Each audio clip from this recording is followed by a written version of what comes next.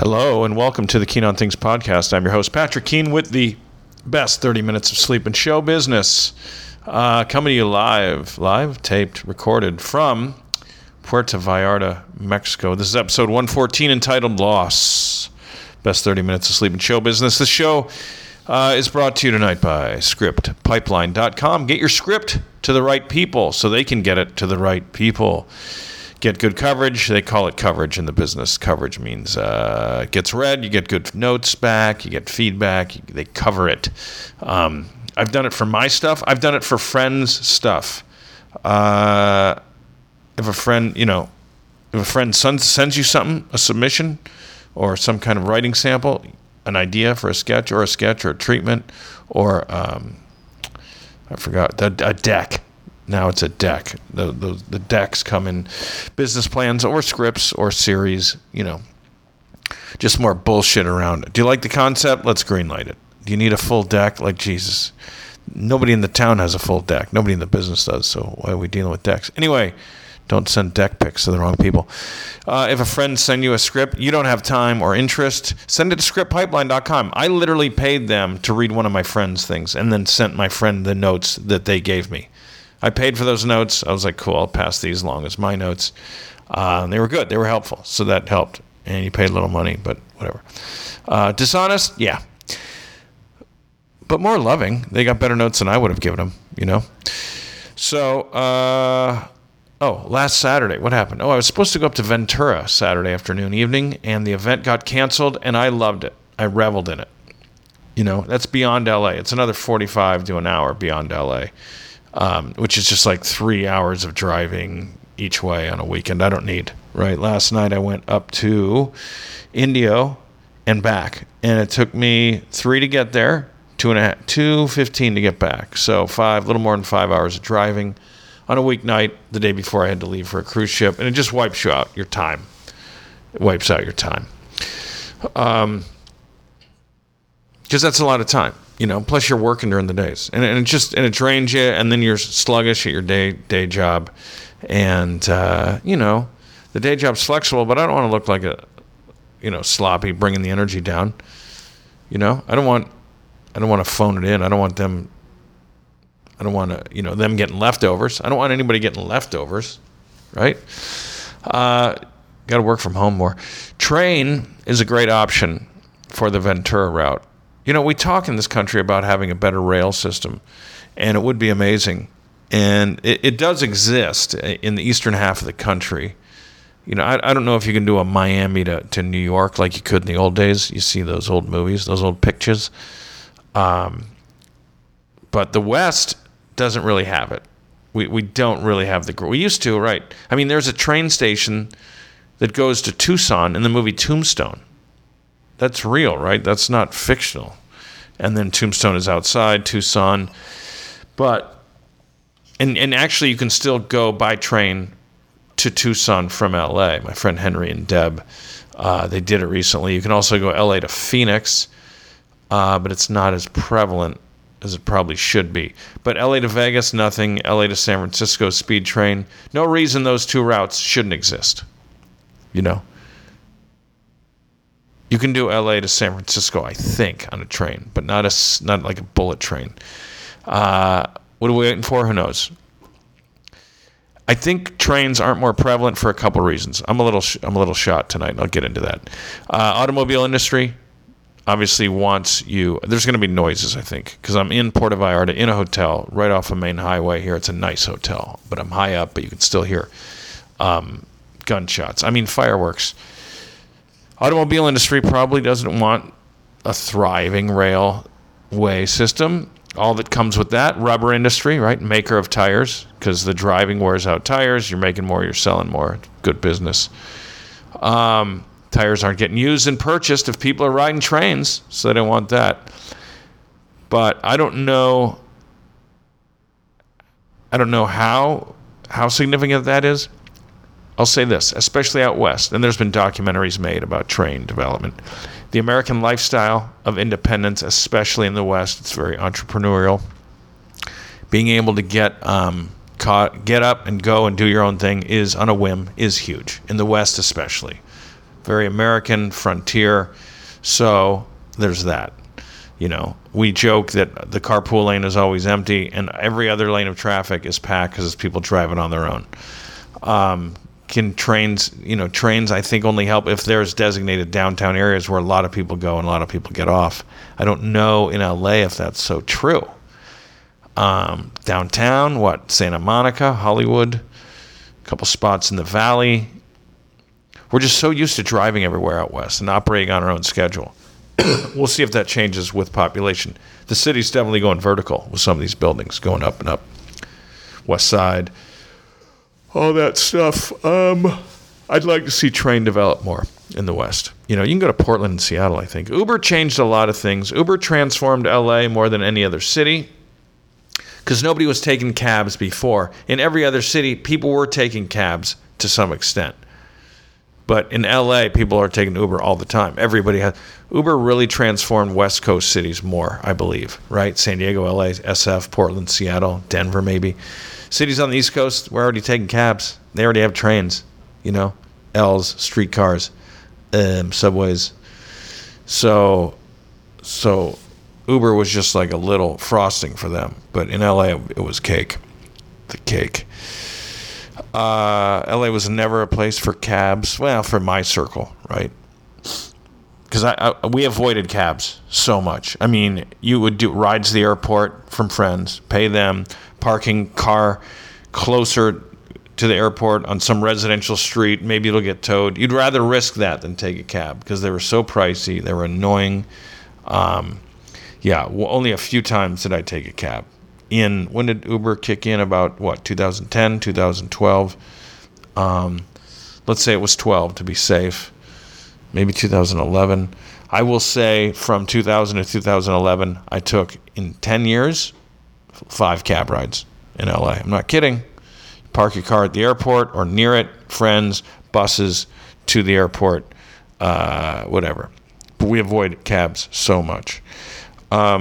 Take the metro to Union Station, to and from Union Station. You could catch Flyway bus to the airport, which was a dream. It was like $8, right? Once you're at Union Station to the airport, they just shuttle you across the 10 and then get south on the 405, and you're there. It was like $8. Now there's like 2 or 3 flyways. Union Station to downtown. Union Station in downtown to the airport. Union Station, Union Station, none of this matters. Are you asleep yet? No, you can get a frickin' bus ride from the airport to Union Station, which is downtown, from the airport to Van Nuys, which is in the Valley, and I think airport to Westwood by UCLA. I think so. If you could maybe do a Hollywood one, a Culver City one, that would be nice too. I tell you, I can't believe how well I know LA. It is insane. I was there 20 years. I spent so much time in so many parts. I lived in about 5 different places.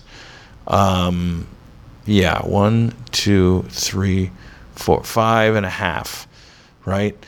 From doing different gigs for 20 years to living in different places to driving Uber for the better part of a decade there to dropping off scripts for Gilmore Girls all over Southern Cal. But that was mainly North LA, the Valley, all the way down to North Orange County. Maybe a Laguna Beach drop here and there. But those scripts, because the actors, the actresses, a lot of them are well off and they can live or stay anywhere they want while they're in town filming an episode. So they'll stay in Laguna at the Montage. So I'll have to run down from, Burbank down to Laguna Beach to drop off a script. So I know, and what else? How else do I know LA? Doing background work on different shows and movies, all times of the day. I'd leave a place at midnight and they're like, they need you on this production at 5 a.m. So I just go straight there, sleep in the car. But you need the money, right? I've worked so hard, just not smart for so long, dude. Background work. You're in the background of a scene. I'm not seen in many things. Beverly Hills Chihuahua Part 2. And I'm in the beginning of the movie Role Models with, that was a good movie, with, is it Sean Austin Green? No, I always confuse those. Willard Scott something. Role models and Paul Rudd. Very funny. And Elizabeth Banks, hilarious, of course.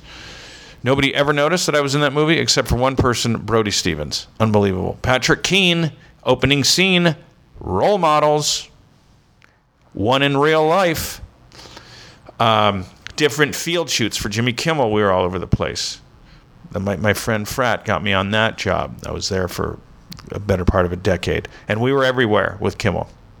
Different field shoots for the Orlando Jones show in the summer of 2003. A lot of South LA shoots, South Central LA shoots.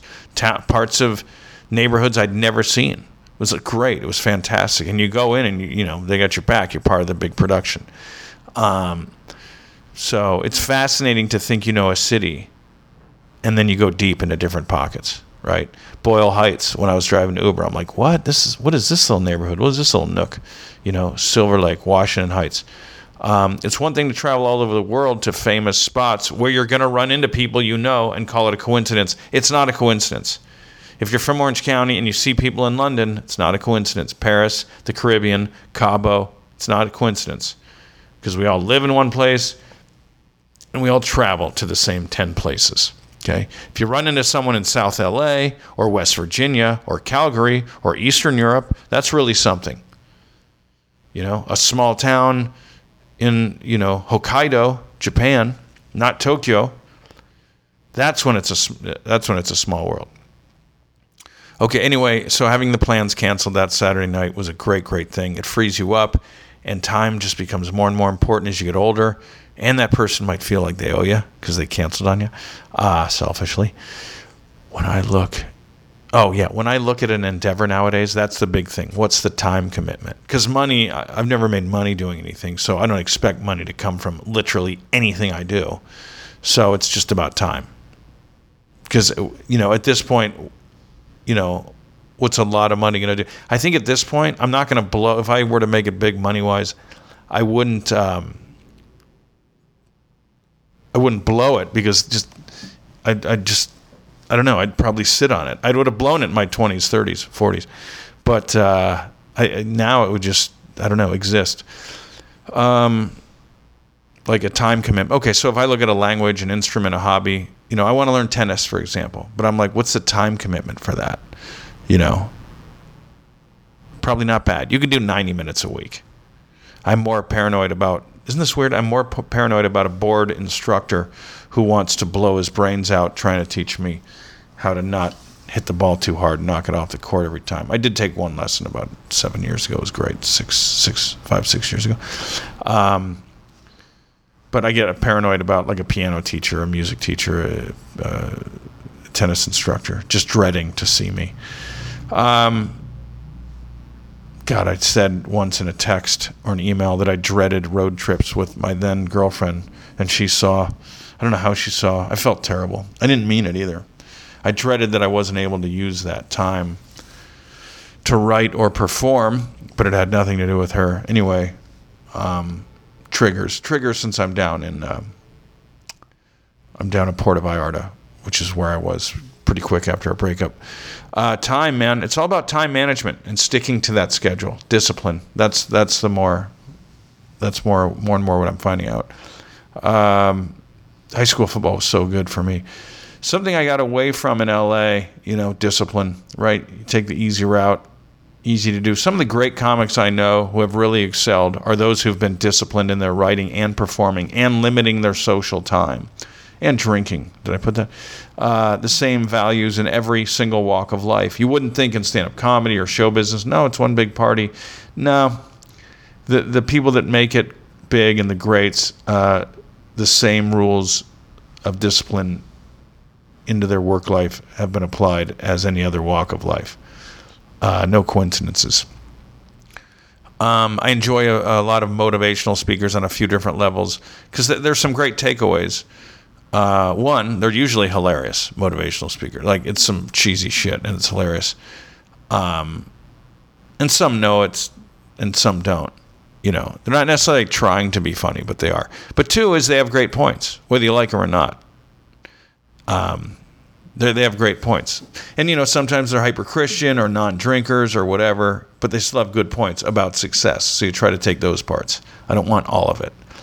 If I played or coached in the NFL, whether I believed in God or not, I'd be holding hands with those guys after the game, like you see sometimes on the field, because the mission is the same, right? Even with the opponent. Let's have good lives, Roman gladiator stuff. It's great. We compete. We bust the hell out of each other. Hopefully our bodies aren't too banged up. We do it for entertainment. For them, for us, it's very meaningful. It's a paycheck, too. So you got the paycheck, you got the competition, and then the entertainment. And we didn't get injured. We're holding hands. Hey, live to fight another day. In retirement, we can really enjoy ourselves. But I would, even though I don't, maybe subscribe to the same beliefs that a lot of those guys. Let's get on the same page. I talk about all the time spent playing sports growing up, and what a waste of time some of it was, and how it should have been instruments, language, travel, and some of it should have been. But then I come back to it's not a waste of time. You got to play sports. You were athletic, made you social, made you part of a team. You come across people who are never on a team. It is so glaring. You're almost embarrassed for it. You're like, what? Have you never been a part of a group? You meet an only child that never played on a team sport. It's like, Jesus Christ, dude. This is like talking to someone remedial. Like, just no idea how to work together. No common sense, no likability. And those skills that you had at 11, some people never have. Anyway. Okay, so I did a show in Costa Mesa last week. God, that's been a week. Le Cave, 9 p.m. start. Went on late, started late. My friends wouldn't see me until 10:15 on a weeknight, so I was glad nobody came. But it was wonderful. It was a reunion. A lot of comics that I started with, we did it. It was great. And we could talk about anything, not like the cruise ship I'm about to get on that gives me so much anxiety. But the show was so good and liberating, and you can feel the room laugh back at you, so it just carries you through your set. You're like, this is what it's all about. We had the conference championships last weekend. This is so boring. Did I really think I could get away with? Okay, we got a lot to get through here. So conference championships, way more fun, right? 2 football games, AFC, NFC title game, than the Super Bowl. Now we have to wait 2 weeks. It's kind of depressing. Less bells and whistles, because there's a home team. You have a home field advantage when you're playing for the conference championship. You don't have that in the Super Bowl. The Super Bowl is played at a neutral site. Whatever. But I've heard people that have gone to the Super Bowl, and it's just like, yeah, it's kind of a celebrity thing, and it's not as exciting. The Redskins crowd at RFK Stadium in 1982, beginning of 83, fall of 82. The crowd rocking out after 17 years of watching the Cowboys dominate. Get to Super Bowls, get to championships. And the RFK Redskin crowd is just chanting, "We want Dallas, we want Dallas, we want." The whole stadium is shaking, and it doesn't look like the fans care. They're like, even if this comes down, and I think they were saying it the week before when they were playing the Vikings, and they beat them, and because that year they had to win because there was a strike, so the teams had to win like 4 playoff games instead of 3, or maybe each team was a wild card or something. But I think they were also chanting, "We want Dallas," as the Cowboys in their blues were taking the field. And it's just such a great shot. And it wasn't, a blowout, I don't think, by any stretch. But it was just like a comeuppance. It was one of those, you knew it was coming. And I think Dallas knew it was coming. I'm like, all right, let's go face the fiddler here, pay the fiddler. We're going to get our asses beat. But whatever. Had they won, they would have gone and played the Dolphins. But just that kind of home field, I really remember that. I just was like, oh, my God. Hopefully every team can have that. Like the Bengals can have that against the Steelers, or the Browns can have it against the Steelers, and the Lions can have it against the Packers, the Bears, and, all these teams. The Bills can have it against whomever, the Patriots. NFL podcast, guys. Redskin was a racially motivated derogatory term. It was sure. Okay, not the mascot, but the redskin. To call someone a redskin, that's racially motivated, derogatory. But as a mascot, I believe it was a term of reverence. It was a badass-looking Native American fighter, tough, and I believe a tribute to the warrior. You know, it wasn't like it was a conquered man. It was a tough-looking badass face on the side of that helmet. Easy for a white guy to say, right? Who was it that protested? I bet a big percentage of the people that protested that were not natives. And natives didn't give a shit. And I think Seminoles in Florida State, I think they pay that tribe money to be able to use that. So the redskin wasn't a conquered concept of, you know, it was a very tough image. And it was a cool mascot to have. When a mascot goes away and the uniforms change, you really handcuff the organization. You know, the Oilers, you made them the Texans. They had beautiful uniforms. They had a beautiful mascot. It was indigenous Oilers, right? The guys working the oil refineries, the oil wells. I mean, they were neck deep. The Raiders moving to Vegas, you know. I think Oakland was just too small to maintain that market. So I watched Brooklyn Nets versus the New York Knicks the other night. I think the Knicks won. I couldn't care less about the game.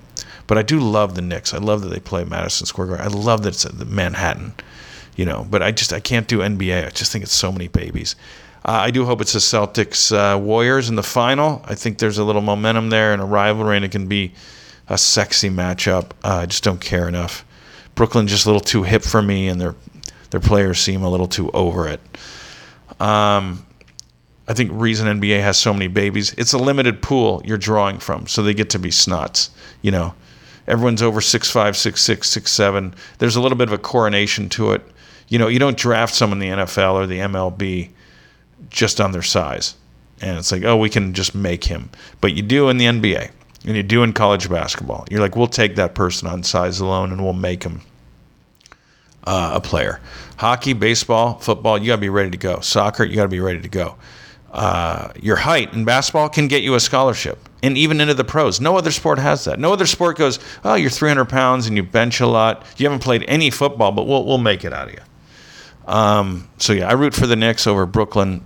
Yeah, feels like the Nets just tried too hard to be hip, and a lot of the social people thinking hips, the non-hip. Oh yeah. When it's hip social issues versus non-hip social issues, you know, not everything from previous generation is wrong, says the old white guy. Okay. Maybe a lot of our fashion from the 80s and 90s mostly. Okay. So I was halfway through this podcast. Am I already done with it? Should I just make the other part another one? 22. No, I want to get through this. I was halfway through writing this podcast episode early Monday morning, and my friend Kelly sends me a text that our friend's son was killed in an automobile accident, Rex. And then I get a few more texts from some other kids with the same news. And it was just devastating. You know, Rex was 19 years old, and it's just the worst. Car accident late on a Sunday night, raining, crashed into a tree. 3 boys, 2 of which perished. The boy in the back seat survived, thankfully. So it's been a tough week of just numbness and brutal, I don't know what. Some things to be thankful for, that thankfully there wasn't another car involved that was innocent, that was just driving down and got clipped by some kids that may or may not have been driving too fast. So thankfully not another car involved. Thankfully there was no alcohol involved. And thankfully Rex's brother, Jack, wasn't in the car with them. Because it was Jack's friend who was with Rex. Jack, the brother, had worked all day and most likely would have been in the front seat. Had both boys been lost, then the whole family would have been lost, right? It would have been the worst thing in the world, a mother losing both sons. So, big picture, there are some things to be thankful for, even though we lost young Rex. Been going over there all week, talking, sharing, eating, drinking. There is so much food and friends over there at all times. Just layers of people, different rooms, some people outside. And the mood, you know, sometimes it's quiet, but most it's kind of festive and talking. It's not, the private family is in like a little room, and they'll come out, talk to everybody, and then go back and do their thing. Different layers, right? It's really, really cool, really community. I mean, really tribal, My friends Kelly and Andrea, Kristen are all there all week long, nonstop, talking, coordinating, holding our friend Simone, crying, so much crying, howling. It's just the worst. I'm over there a few hours each time, and I get a little time with John and Simone, but mostly with Kelly and Andrea and our friend Nicole. Chris is a flight attendant, so she has to work and be in and out of town through all this. But Kelly and Andrea, they kind of need the second tier support. I don't even know why I'm talking about this. Kelly and Andrea kind of need that second tier support because they're supporting. It's very exhausting. They need to be kind of on call. So you want to support them. That's who I've been spending more time with than Simone even. And one night Kelly just texted me. She's like, just check with Chris, because she just had nothing left. She didn't want to text or get on the phone, so she's like, call Chris. She lost her little brother Kevin a few years ago, so it's a given that there's triggers there for sure. Another good friend of everybody's. But, a young person in your community dying is very jarring. It's very significant. Time freezes out there by St. Margaret's is where it happened.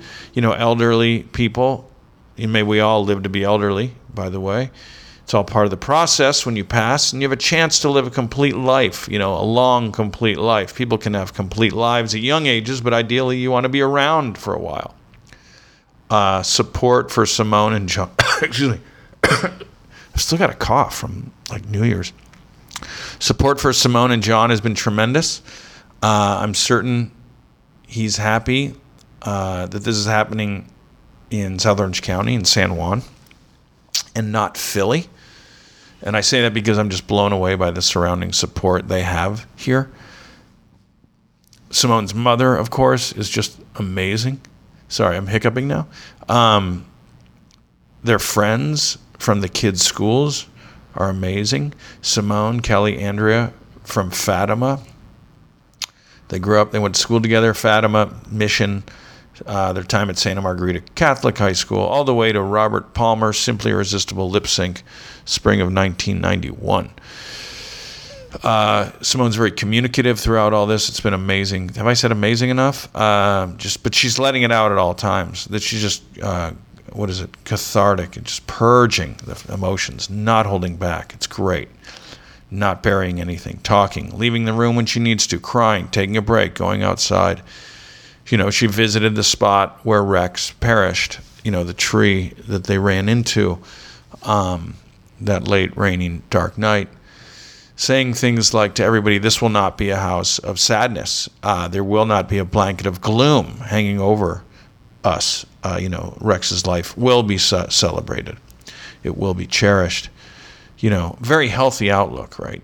You think if more people did that throughout history, we'd have less guilt and hang-ups about things. We allow these things to take us over generationally, and they just accrue, and we get bogged down, and we don't even know why we feel so weighted down. You can move on and still, have reverence for the past and acknowledge the past. You don't need to be weighted down by guilt and blame and doom. But Simone and John have an unreal circle of friends. Layla as well. Norma, the housekeeper.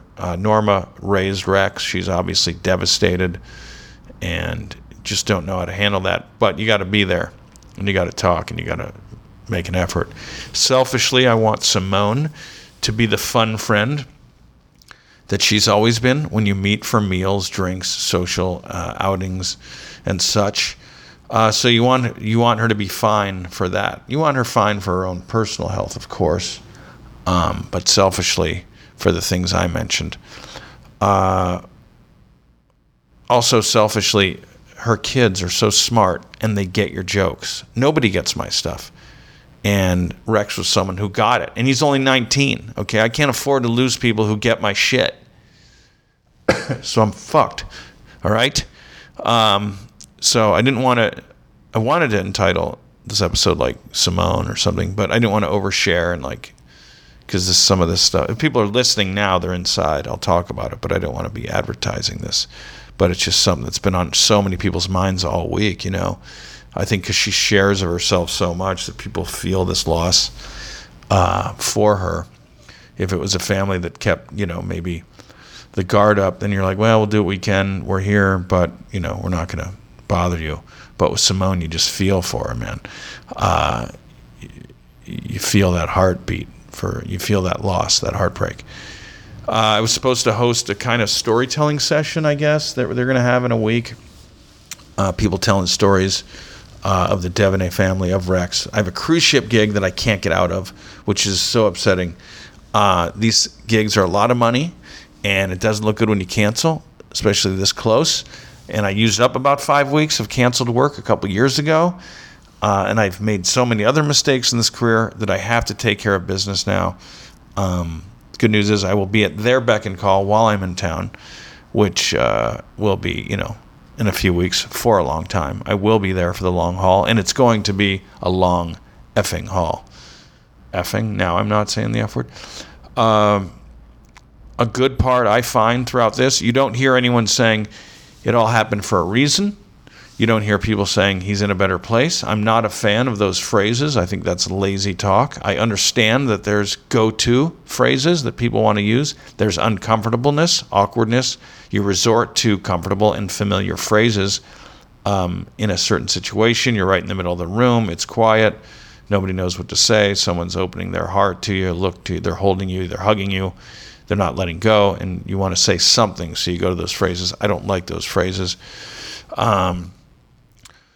Simone and John also have to see different people for the first time who come into the house bawling, and maybe John and Simone aren't in the mood, like they've been through it now. They don't have to revisit that initial punch to the gut every time, but people come in bawling, they walk in the house, and John and Simone then have to bawl with them a little bit, very visceral. When I saw her for the first time, she may have been cried out. I think it was early afternoon, one of the days. But I also think that since I'm a guy, it was a little tame. She was a little tame, and just maybe looking for relief from that, and maybe even some laughter. I don't know. Plus, Simone and I, our link isn't Rex. It's friendship from high school, so it's a different origin story, right? I'm not a parent, so maybe she can see that. We don't see that in each other's eyes. Some parents came over who her kids grew up with. Rex grew up with some of the kids whose parents came over, and they meet eyes with Simone and John, and it's waterworks, right? It's over. No way, just done. Gushing, bawling, because that's their connection, is the boys or the kids from birth to, this week. Very brutal, man. Very brutal. And there's no finish line. There's no deadline on getting over this. I tried to tell Jack that a little bit, as if I have an effing clue. But I was just trying to talk to him, and he kept hugging. We kept hugging each other and stuff. And anything you need, man, anything. None of this needs to be solved tonight, next week, next month. Always here, whatever field you get into, we'll always help you. Because all my connections that made my millions, I want to spread that on to younger, smarter kids.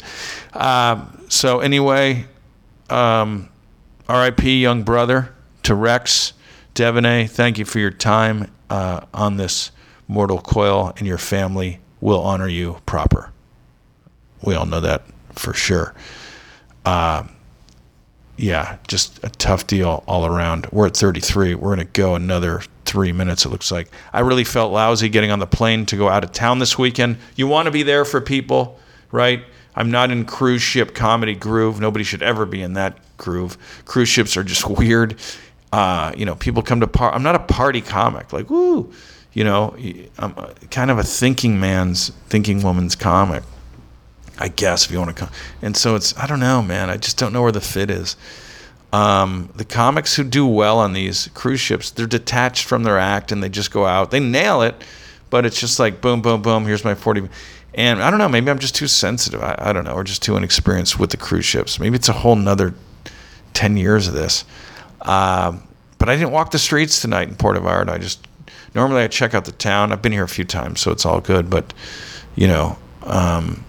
I was watching my 12-year-old nephew's hockey game in Montana on my phone. He lives in Jackson, but they're up in Montana for a tournament. Last time I was here, I was going through a breakup. We broke up, which was about, 3 years ago, and then we broke up at the 3-year mark. But I remember when we broke up, I was like, that's all smooth sailing from here. And I don't know, maybe if COVID didn't hit, it would have been smooth. But it lingers. Got to let it linger. I think the next piece of good news is always just around the corner. And that's what it is. You're just kind of in a slump, and you have to want to get out of it, and something has to happen too. You need internal and external drive, right? Variables. And, you're always just one good idea away from changing everything. And I feel like I've been a lot of good ideas away from changing absolutely nothing. Sad news this week has put things in perspective, but it also triggers a lot of old things. So it's a little bit of a mix. It's beautiful, though, man. It's beautiful. Between grief and nothing, we'll all take grief, I hope. I'm getting on a cruise ship tomorrow, in the hotel tonight, and whatever. Make it work, right? Cruise ship. Quit complaining. You get there, about a third of the people like you, but your pride is just shot. It's mediocre shows that last a week because you're stuck with the same people. Nowhere to run and hide. And I'm on 3 cruises this month. This one's in Mexico. Not too bad. Caribbean is too many English, too many Europeans, and too many non-English speakers. So they're it's a little rougher. But there's also the party vibe, and they're younger. So that part's good. So I just have to find... I think for the 45-minute set, I just have to find maybe 10 or 20 more minutes of stuff that's just for them. I don't know. But whatever. I couldn't walk around tonight. I was too tired. I felt like writing, so I did it. It's a simple 2.5-hour flight from Orange County, but just getting the transport straight from the airport. You're waiting. They're dropping off other people. The shuttle is, and then checking in. It's an hour ahead. So all of a sudden, here I am. It's 9 o'clock at night. Wanted to collect my thoughts, prep for the weekend shows of talking to the, people from the Roaring 20s. I also heard a nice little video today. Rest is a weapon, all right? Don't fill your life with clutter and thinking that by being busy all the time that you're getting ahead, that you're getting stuff done, all right? Rest is a weapon. Don't convince yourself that you're getting ahead by just filling your schedule. Plenty of us do that. I'm sure I have. These, martyrs that I I could never work out. I'm too busy with this. Well, you inserted that. I'm too rushed to cook something real. So that rest is a weapon. That really stuck with me. That resonated. Anyway, this is already way too long, but it doesn't matter because you are nice, tucked away, sleeping. It's a long episode. Scattered episode, like every other episode.